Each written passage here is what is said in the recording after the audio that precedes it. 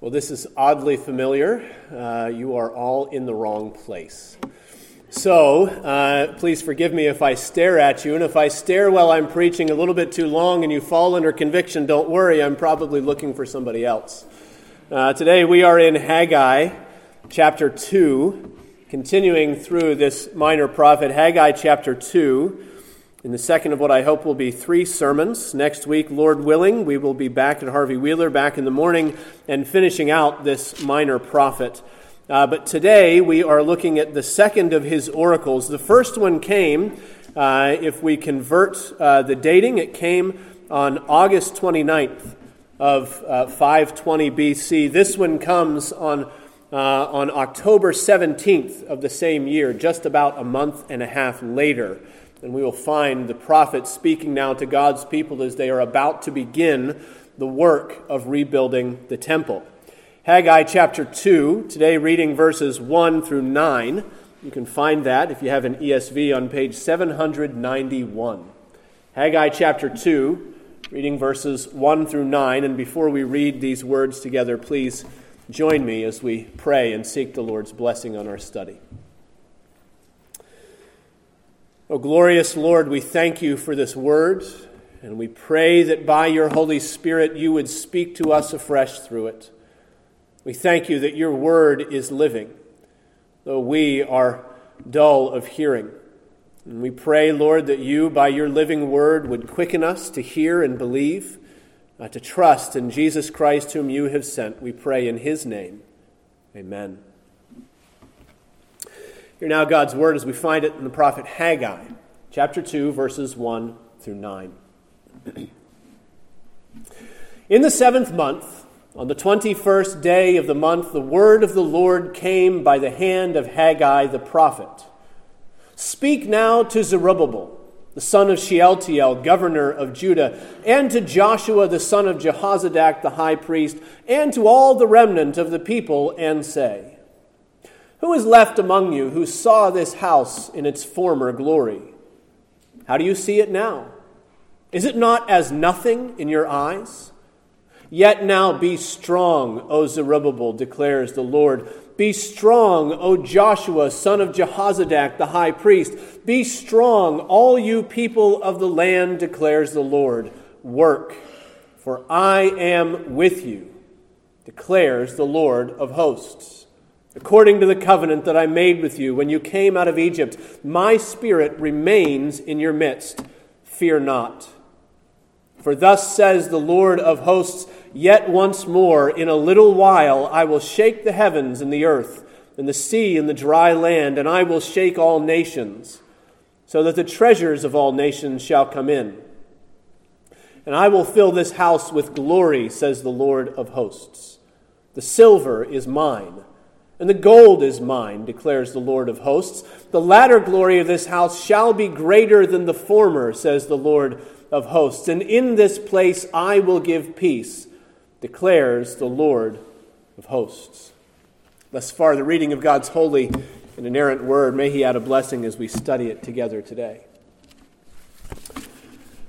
It was at his inaugural address in March of 1861, and Abraham Lincoln oozed presidential optimism. There was, of course, the looming conflict between the states.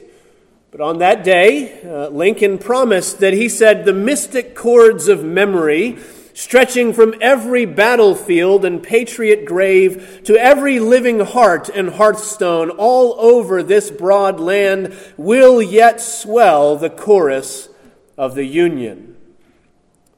That's what you want to hear from a newly elected politician. You want to hear hope, and you want to hear confidence about what the American people can achieve together. And then time and experience have a way of tempering things. And by June of the following year, in 1862, Lincoln's optimism had been replaced by grit. He said, I expect to maintain this contest until successful, or till I die, or am conquered. That same December, he wrote, if there is a worse place than hell, I am in it. We all know the experience of disappointment and discouragement. We all know that experience in the face of a large project, that the work is too large, that our strength is too small, that we will probably never make much of a difference even if we try. Thankfully, most of our discouragements are brief, relatively minor, but then there are others. Parents get discouraged when they consider this cultural steamroller that is steadily advancing toward their children. Citizens get discouraged when it seems like the moral tide of the nation will only ever keep dropping lower. Christians get discouraged when they consider the small effect that the gospel seems to have as it goes out into the world and it sounds like a whisper against a hurricane. We know the experience of discouragement, and for the Christian, perhaps no discouragement is so discouraging as those doubts that we have about our contributions to the work that God has called us to. For the people of Haggai's day, that's where they were. They were discouraged. In August, the Lord had called them to put their hands to a task that was larger than their courage had been up to this point. And now, a month and a half later, in October, they're just beginning to get started. And as the work was beginning, the real size of the project was coming into view. It wasn't just about the construction, of course. They knew about that, but it was also about the significance of what this building, what this house was supposed to proclaim to the watching world and to the people of Israel. God had called his people to build him a temple, not a Grange building, right? Not a fire hall, not even a cathedral, as magnificent as some of those are. God called his people to build him a temple, a visible symbol of his divine dwelling place among all the peoples on the face of the earth, the only one.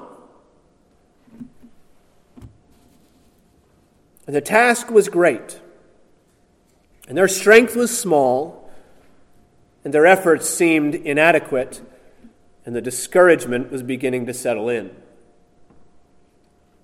Well, Haggai 2 is a word from the Lord to people who are tempted to give up. People who are sometimes discouraged. They're tempted to put away their tools and throw up their hands and say, what's the use? What are we doing here? Why don't we just pack it in? And through that disillusionment, the Lord speaks. He calls his people to take courage. He calls them to keep working. He calls them to have faith in what he can do as he dwells among them. And through this word, God still speaks to discouraged saints today. He calls us to take courage, not in what we can do, but what he can accomplish through us and among us. Well, today we're going to examine this passage under three headings, three ways that faith answers discouragement. And they are to remember God's past, to remember God's presence, and to remember God's future. God's past, God's presence, and God's future. We begin by considering the past. That seems maybe like a strange place to start, especially when you consider that it was a remembrance of the past that was at the root of the discouragement of the people in the first place. The word of the Lord came to Haggai, verse 3, and he said, "Who is left among you who saw this house in its former glory? How do you see it now? Is it not as nothing in your eyes?" Remember, this is still at the very beginning of the project. They had been busying themselves probably with clearing the site and deciding which stones they could salvage and weighing out and measuring the timbers and making sure that everything would be sound. They're just getting started. But even now, at their first impression, everybody who could remember the past realized that they're putting their effort into something that would turn out to be a disappointment. It's going to be nothing like the wonder and the splendor of the temple that Solomon had built so many years before. Now, there's a parallel passage in Ezra 3 that you're already aware of, right? It was the time 16 years before this in Haggai chapter 2 where the people tried to build the temple the first time, and they stopped maybe about where the people are now. They got as far as laying the foundation. And when the foundation was laid in Ezra chapter 3, there was this great cacophony, this mix of shouts and cheering on the one hand from those who were seeing something new, and there was a noise of wailing and weeping on the other hand from those who remembered what was before. And maybe that's the same thing that's happening all over again in Haggai's day. Maybe these younger men are filled with the optimism of inexperience. They don't know how bad it could turn out yet. But all the older men, maybe they are racked with sadness and longing as they remember the good old days. You know, nostalgia has a way of producing disappointment in you if you let it. It can become like a mirage in the desert that only allows you to see what you want to see and not what's really there. Just this week, my wife and I were telling our children about the amusement park that we used to visit almost every summer growing up outside of Pittsburgh. And we told them about all of our favorite rides, and we told them about all of our favorite snacks and about the fun of it all. And we made it sound so wonderful. And we said, we're going to take you back there someday. And I'm almost afraid to go back and see how badly I've over-exaggerated. I'm almost happier with the nostalgia than with the real thing. One commentator says that our childhood memories grow in size as we grow older. The youngest men among the Israelites here that would have had any kind of childhood memory of the original temple were at least in their early 70s. And it could be that their discouragement is coming from exaggerated memories, from a bit of sentimentality. They over-remember how good things had been once upon a time. Then again, I think it's more likely that these men aren't misremembering at all. In fact, they're probably remembering all too well. That's because in verse 3, the Lord is not dealing with nostalgia. He's addressing his people's past from a human perspective. Notice what he asks them. He says, "How does it now appear in your eyes?" That is from where you stand, from what you can see, according to human wisdom and evaluation, the way that you see it with your human eyes, how does it look to you? And the Lord here is exposing the problem of our past comparisons. The problem is not just that we tend to remember the past incorrectly, but that we tend to remember the past unbelievingly. Our problem with the past is that we tend to remember those good things we used to have and those wonderful things we used to be able to do, and we tend to forget the one who brought all those bygones blessings to us in the first place. We forget that they came from somewhere. We forget that they came from someone who was leading us in faithfulness to himself all of our days with him. Our problem with the past is that we all too often remember our own past and we forget God's instead.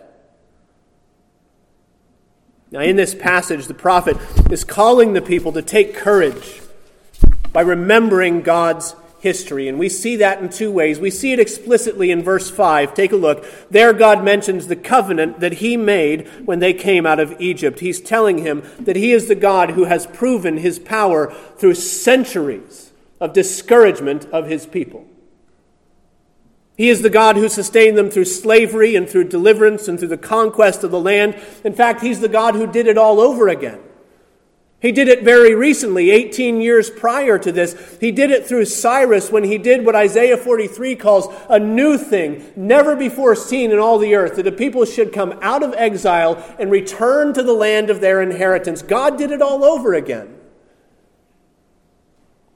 And the same God who brought them out of Egypt, the God who brought them back from exile, is not going to allow a construction project to sully his undefeated record of faithfulness toward his people. And so we see God's call to consider his past explicitly in verse 5. We also see it implicitly in the whole passage, beginning in verse 1. Verse 1 says, "In the 7th month, On the 21st day of the month, the word of the Lord came by the hand of Haggai the prophet. That timestamp might not mean much to you, but it was significant to the Jews. That's because the 7th month was the festival month, full of feast days and holy Sabbaths and special congregations set apart for the Lord. The first of the month was Rosh Hashanah, the Feast of Trumpets, the head of the year, the Jewish New Year it's called now, Rosh Hashanah. And then on the 10th of the month was Yom Kippur, the Day of Atonement. And then on the 15th day of the 7th month, according to Leviticus and Deuteronomy, on the 15th day of the 7th month, which would be 6 days before the word came through Haggai the prophet, on that day began a 7-day feast called the Feast of Tabernacles, the Feast of Booths. It's also known as the Feast of Sukkoth. That's because Sukkoth means tent or tabernacle in the Hebrew language. Sukkoth was one part harvest party and one part camping trip. During the 7 days of the festival, people were beginning to gather in the first fruits of their harvest, and they were setting aside the best parts and the best offerings to give to the Lord. And they were also leaving their permanent homes and their dwellings, and they were camping out in their backyards and their town squares in tents and lean-tos that they would construct for themselves for just this very week. And the whole point was to remind themselves of their wilderness wanderings. That time when the Lord delivered them from the power of Egypt. And he led them, even despite their sin, despite their rebellion, he led them through the wilderness and living in tents and camping out for 40 years. And he led them to himself in the land that he promised to their fathers. It was also, of course, during this time, those 40 years and for a few hundred years after, that the Lord himself dwelt in a tent, in a tabernacle. The Lord who brought them through the wilderness made his tent, his home in a tent, and there he stayed until he stirred up Solomon to build a temple, just as his father David had wanted him to. Well, the temple that Solomon built took about 7 years to construct. It was a marvel of epic and God-inspired proportions. It was a wonder to behold. The inner sanctuary was covered every inch from floor to ceiling with solid gold. The rest of the temple, outside and in, was adorned with gold and silver and precious stones with wonderful carvings on the pillars and the doors. The limestone blocks were so perfectly cut at the quarry that not a single chisel could be heard at the building site. And then when the temple was completed, the Ark of God's covenant was brought out of the tabernacle, out of his tent for the very last time, and it was led by a procession of sacrifices up and into the Holy of Holies that had been newly completed at the top of Mount Zion. And 1 Kings chapter 8, verse 2 tells us that the dedication of that temple and the procession of the Ark happened, it says, in the feast in the month of Ethnaim, which is the 7th month. That is, it happened during the Feast of Tabernacles, and you know what that means, don't you? It means that God's word came through Haggai at exactly the right moment. It came on the last day of the Feast of Tabernacles. It came while the people themselves were living in their tents, while they were contemplating God's faithfulness during the homelessness years of his people. God's word came while they were remembering how on that very same week, 450 years earlier, God fulfilled his promise to select a place for his name to dwell among all the peoples of the face of the earth. It came while they were just beginning the work that the Lord had called them to. It came to them while they were wondering how they would ever pull off something that would live up to what God's temple was supposed to be for his people. And when the Lord's word came through Haggai, he was saying to them, don't forget who I am, and don't forget what I've done.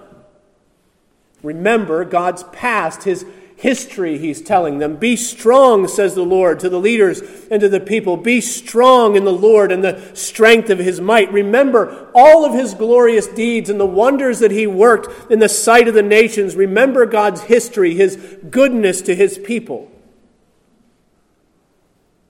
Dear Christian, when you begin to feel that sensation of spiritual discouragement tightening its hand around your soul, you need to do the same. When your faith seems small and God's calling seems big, when there are obediences in front of you that you're not sure you can tackle, you need to remember who it is who calls you. You need to remember all that He's done. He's the God who's led you to Himself. He's the God who made a way to Christ through all the wilderness of your unbelief. He's the God who sent His Son as a sacrifice and sent His Spirit to dwell in your heart, to give you life and belief in His name, to give you the oil of gladness instead of mourning, to give you life in abundance instead of eternal death, to give you joy in the place of judgment. Isn't He the God who has proven Himself in your life time and time and time again, not just in your salvation, but over and over again in the many things that He's done and the ways that He leads you? Don't look back on the places that you've been and forget the one who's led you all your days through. Remember God's past when you remember your own. Remember His history of goodness and faithfulness to His people. And so faith answers discouragement first by remembering God's past. Secondly, faith deals with discouragement by remembering God's presence.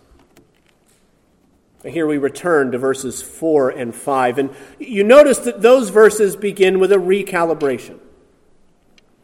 Yet now, says the Lord. In verse 3, He asked the people how the temple looked now, at this present moment, from what you can see. How does it look now to you in the midst of your frustration?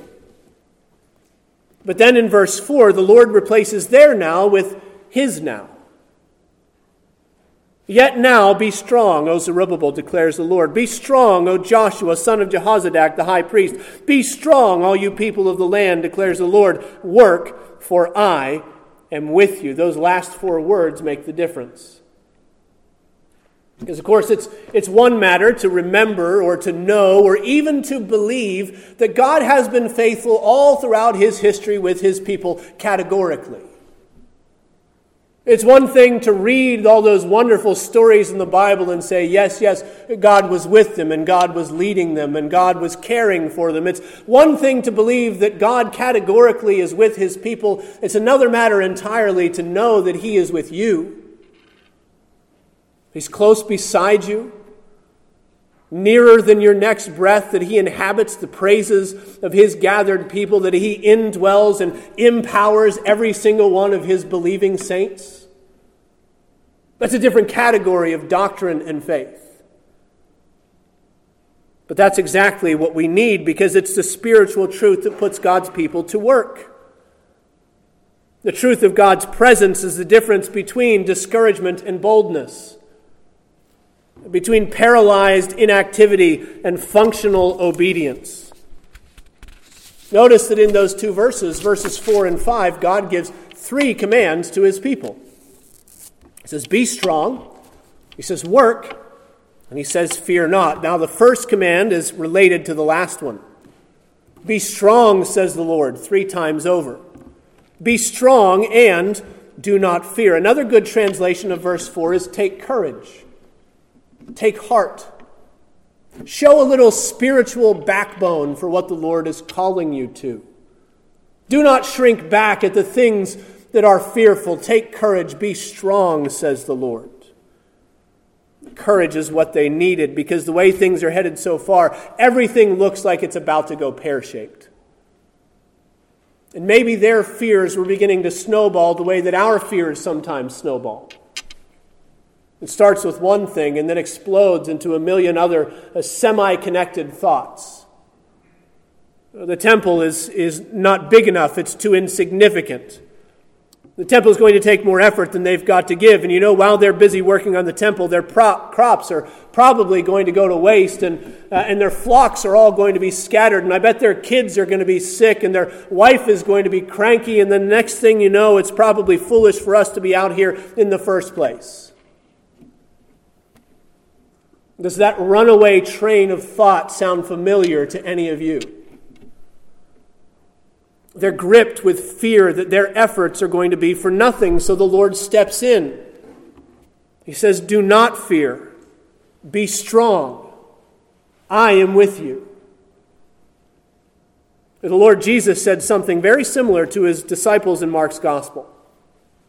You remember that night that they were in the boat and they were rowing hard and pushing against the storm, and then comes this figure walking to them on the water. It was bad enough already. They thought they were going to go down, and now here comes this figure, and someone screamed because they thought it was a ghost, and they're all on the verge of collapse. Until Jesus announces his presence among them. "Take courage," he says. "It is I. Do not be afraid." That's the way the Lord regularly emboldens his people. He reminds them that he is with them. Moses was overwhelmed at his call to go down and face Pharaoh man to man, to be the spokesman of God, to say, "Let's leave all of these slaves alone, shan't we?" Shout? I don't know if that's a word. It will be. He doesn't know what to do. He's afraid to go down and face Pharaoh. So what does the Lord say to him? "But I am with you." Joshua has been tasked with this enormous duty of leading the people now into the promised land to take possession of it, all the things that God had said he was going to give to the people, this land where there were people who were so tall and so strong that the people would rather turn around and go to Egypt 40 years ago than face them. And now as an older man, Joshua is back there and he's the one who has to lead them, and he may be afraid. And so the Lord says to him, "Be strong and courageous. Do not be frightened and do not be dismayed, for the Lord your God is with you wherever you go." We can multiply example after biblical example, but the basic shape always stays the same. When the Lord calls his people to things that are so big they leave us feeling fearful, he also adds the promise of his presence. And he does it to give us a holy boldness. The Lord reminds us that he is with us to give us courage for those things that he commands. The Lord also gives us his presence to make us able to accomplish the things that he calls us to do. Not just willing to do them, not just zealous to do them, but able to do them. Here again, we could multiply biblical examples. It's Stephen, right? Filled with the Holy Spirit to preach Christ before the council.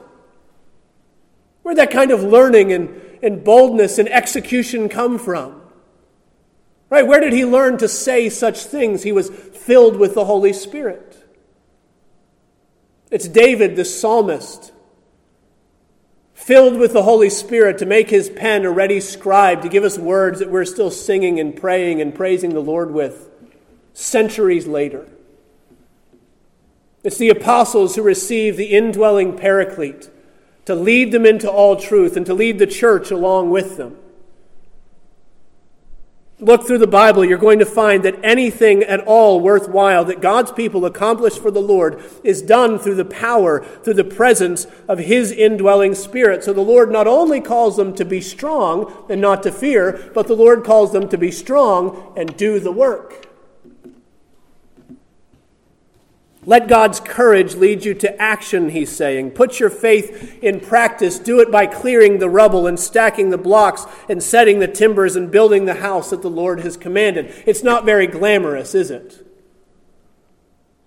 It's not glamorous work like the apostles we imagine the apostle ministry might have been. It's not like the prophets speaking God's word. It's not glamorous, but this also is work that comes from the God who stays with his people.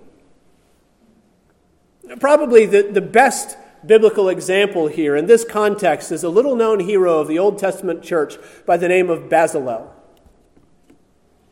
His name shows up just fewer than 10 times in Scripture, but he's the one the Lord chose to oversee the tabernacle project in the wilderness outside of Sinai. Exodus chapter 31 tells us that the Lord said to Moses, "See, I have called by name Bezalel, the son of Uri, son of Hur, of the tribe of Judah, and I've filled him with the Spirit of God, with ability and intelligence, with knowledge and all craftsmanship to devise artistic designs, to work in gold, silver and bronze and cutting stones and carving wood and work in every craft." And it's not very glamorous, is it? It's the work that the Lord demanded. It's what God's people needed at the present time, and it is exactly what He Himself supplies by the giving of His Spirit. It makes you perhaps remember those times that Moses was discouraged by the scope of the work in front of him. Those times that his faith was flagging and his ability to lead such a great people of the Lord seemed very small. But Bezalel was there as a small reminder that God was with His people, that God could cause them to accomplish all of His purposes. Haggai was there doing the same. He was a reminder that God was still with them centuries later. His faithfulness hasn't changed and His presence hasn't been revoked, and God was still with them, giving them boldness and giving them backbone and giving them brick by brick obedience. And we listen to that and we think about temples and we wonder, what does all of this have to do with us? Where does it come home? Well, it comes home in understanding that the usefulness of God's people rests squarely upon the Emmanuel principle.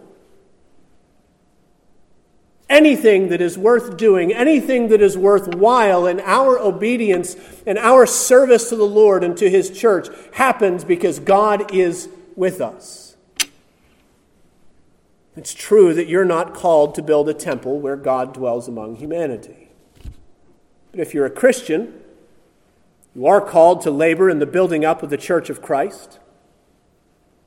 We're called to build up the church individually as living stones through the project of our sanctification. We're called to work out our salvation with fear and trembling. We're called to build up Christ's church relationally, as we encourage one another, as we forgive one another, as we maintain our fellowship in the bond of peace. We're called to build up the church missionally, as we go and make disciples of all nations. And at various points in our lives, each of those things will seem to us far larger than we could ever accomplish. And the answer is to remember God's presence. He is the one who is at work within you, both to will and to work for His good pleasure. He's the one who's at work among you, producing His fruits of peace and patience and kindness and gentleness for the sake of our unity. He's promised to always be with you, to never forsake you to the end of the age. The Lord wants you to remember when His calling seems too big, when His commands seem unaccomplishable, He wants you to remember that He's with you. He wants you to remember His presence.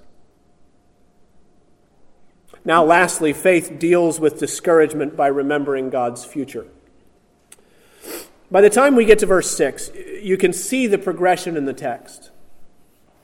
Verse 3, the Lord questioned them about the former things that once were. In verse 4, He interrupts their frustration with the now of His presence. And in these closing verses, He tells them to consider what's coming. He says, yet once more in just a little while. This is the way that faith always operates in times of difficulty. Faith always looks back to what God has done. Faith always looks up to who God is, and faith always looks forward to what He will still do for His people.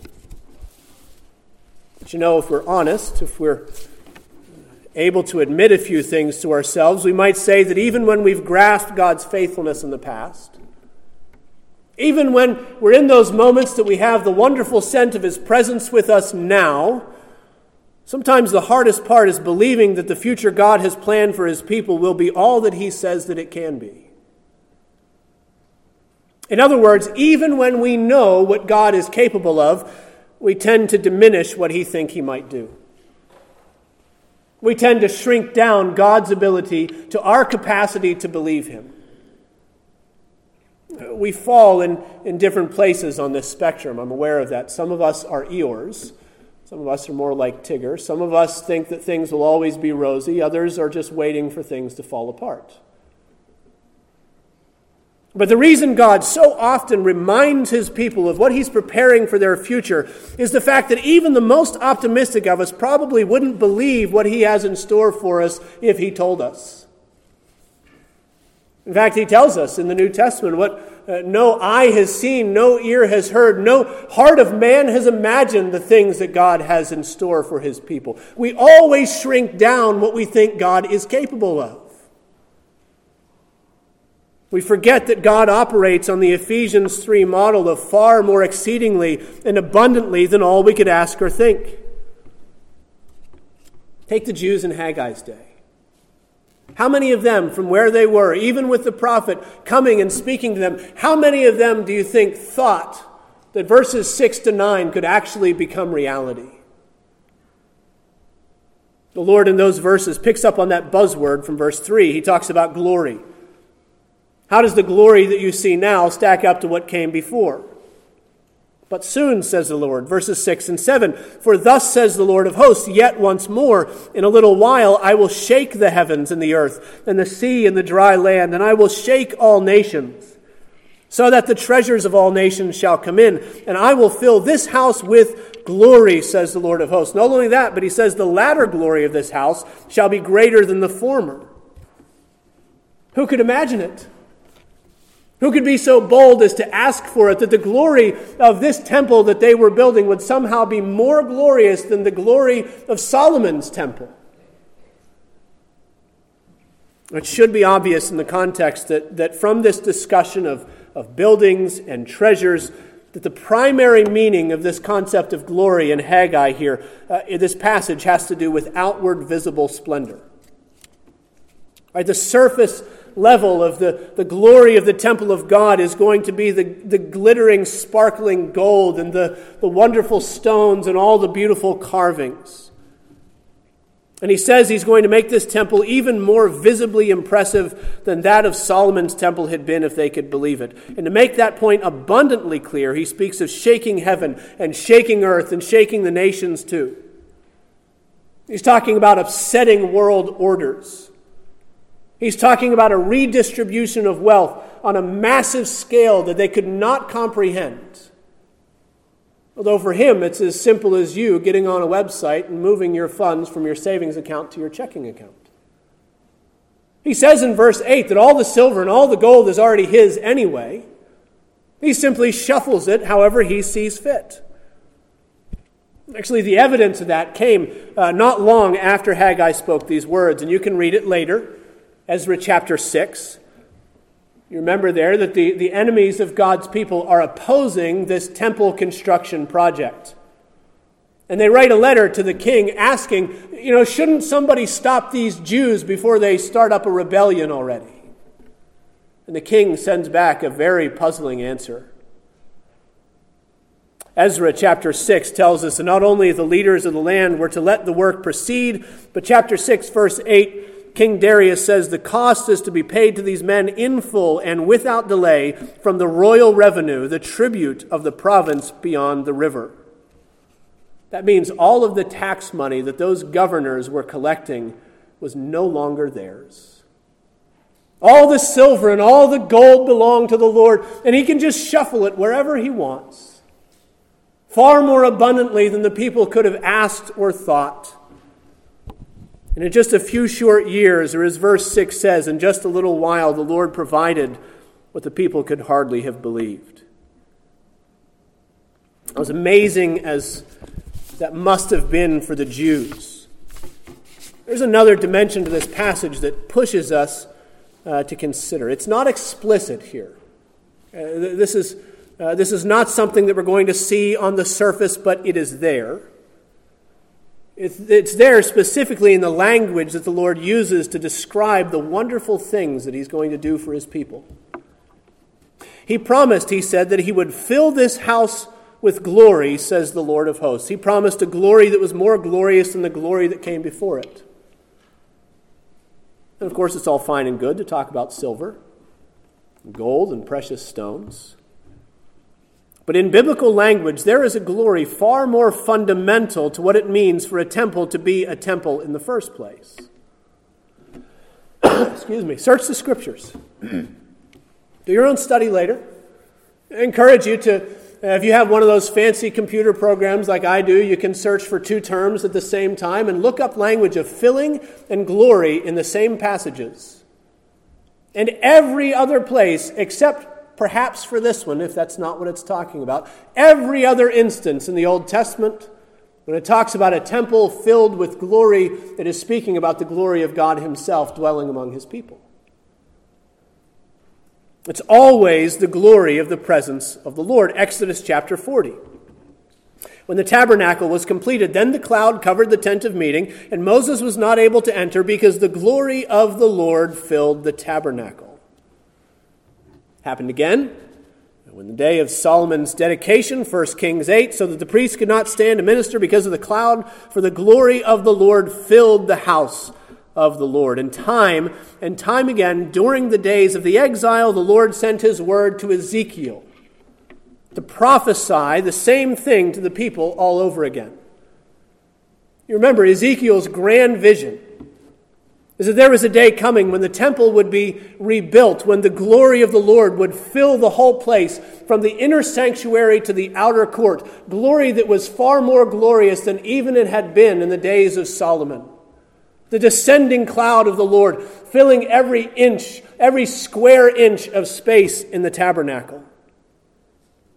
A day coming when the gold and the silver themselves would seem dim compared to the beauty of the king of the temple. And the people of Haggai's day completed their temple, just as the Lord called them to. They rejoiced, and they shouted, and they sacrificed sacrifices, and we might imagine they sat and they waited for the Shekinah glory of the Lord to descend and to come and to cover the altar, and it didn't. It never did. There's no mention in the Scripture. There is no record in the Jewish writings after this time. God says, I'm going to fill this place with glory, and the glory will be greater than the glory that you've ever seen, anything that you could ever imagine. And if they were waiting for it, they were discouraged and disappointed, perhaps. They thought their future here in the temple was going to be far better than they could have imagined. That's what God had told them, and it turned out to be just normal. Just gold and silver. And the temple was missing its most important element. The glory that made all the gold worthwhile, and so it remained for 500 years. Until the day that a newborn baby was brought to the temple for a different kind of dedication, and there was a man there who was filled with the Spirit of God. And he saw that child, and he scooped him into his arms, and he began to speak and to prophesy. And you remember the words of Simeon, don't you? Lord, now you are letting your servant depart in peace, according to your word. For my eyes have seen your salvation, that you have prepared in the presence of all peoples a light for revelation to the Gentiles and for glory to your people Israel. The Lord does more than we expect him to very often. He doesn't always do it on our timetable. He doesn't always do it from where we can see it.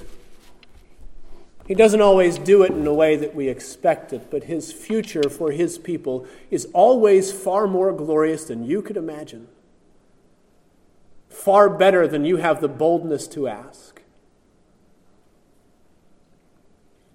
So when discouragement comes, dear believer, look to him. Remember God's past. Remember God's presence. Remember his future with you. Let's pray together.